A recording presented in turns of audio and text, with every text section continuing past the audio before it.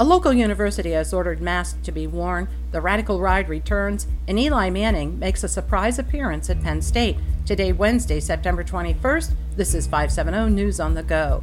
Sunny today with a high in the low 80s, and showers return tonight. The masks are back on at Bucknell University, much to the chagrin of some students. The CDC has classified Union County as having high community COVID transmission levels. Students were notified this week they must wear masks while on campus. A 41-year-old man could spend the next several decades in prison for stealing a frozen pizza. Stephen Dresser of Liverpool will serve 14.5 to 32 years for a 2019 armed robbery at the Port Trevorton Dollar General. He brandished a gun and demanded the clerk hand over cash. She refused, and he left the store without paying for a frozen pizza.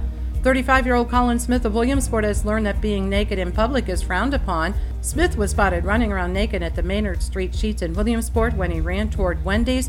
According to North Central PA, when police arrived, they immediately recognized him due to his previous brushes with the law. He's now facing new charges that include public drunkenness. State police have filed terroristic threats and disorderly conduct charges against two Line Mountain Middle School students. The two 12-year-old girls allegedly made threats to another 12-year-old at the school.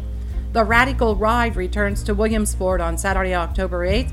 The ride starts at noon at the Liftland Skate Park at Elm Park and makes a loop into downtown Williamsport and back to the park. It's open to bikes, skateboards, scooters, roller skaters, and more. There is a $5 donation. As county election offices prepare for the upcoming November election, Penn Live reports those offices have been swamped with right-to-know requests for voting and election-related records. In Lebanon County, officials told Penn Live they have never seen anything like it.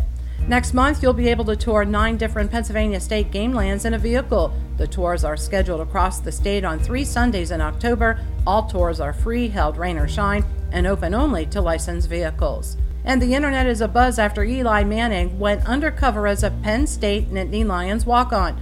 The 2-time Super Bowl champion walked on as Chad Powers with a floppy wig and fake mustache. He was able to fool Coach James Franklin and stun the Penn State staff with his throwing and running before he revealed who he really was.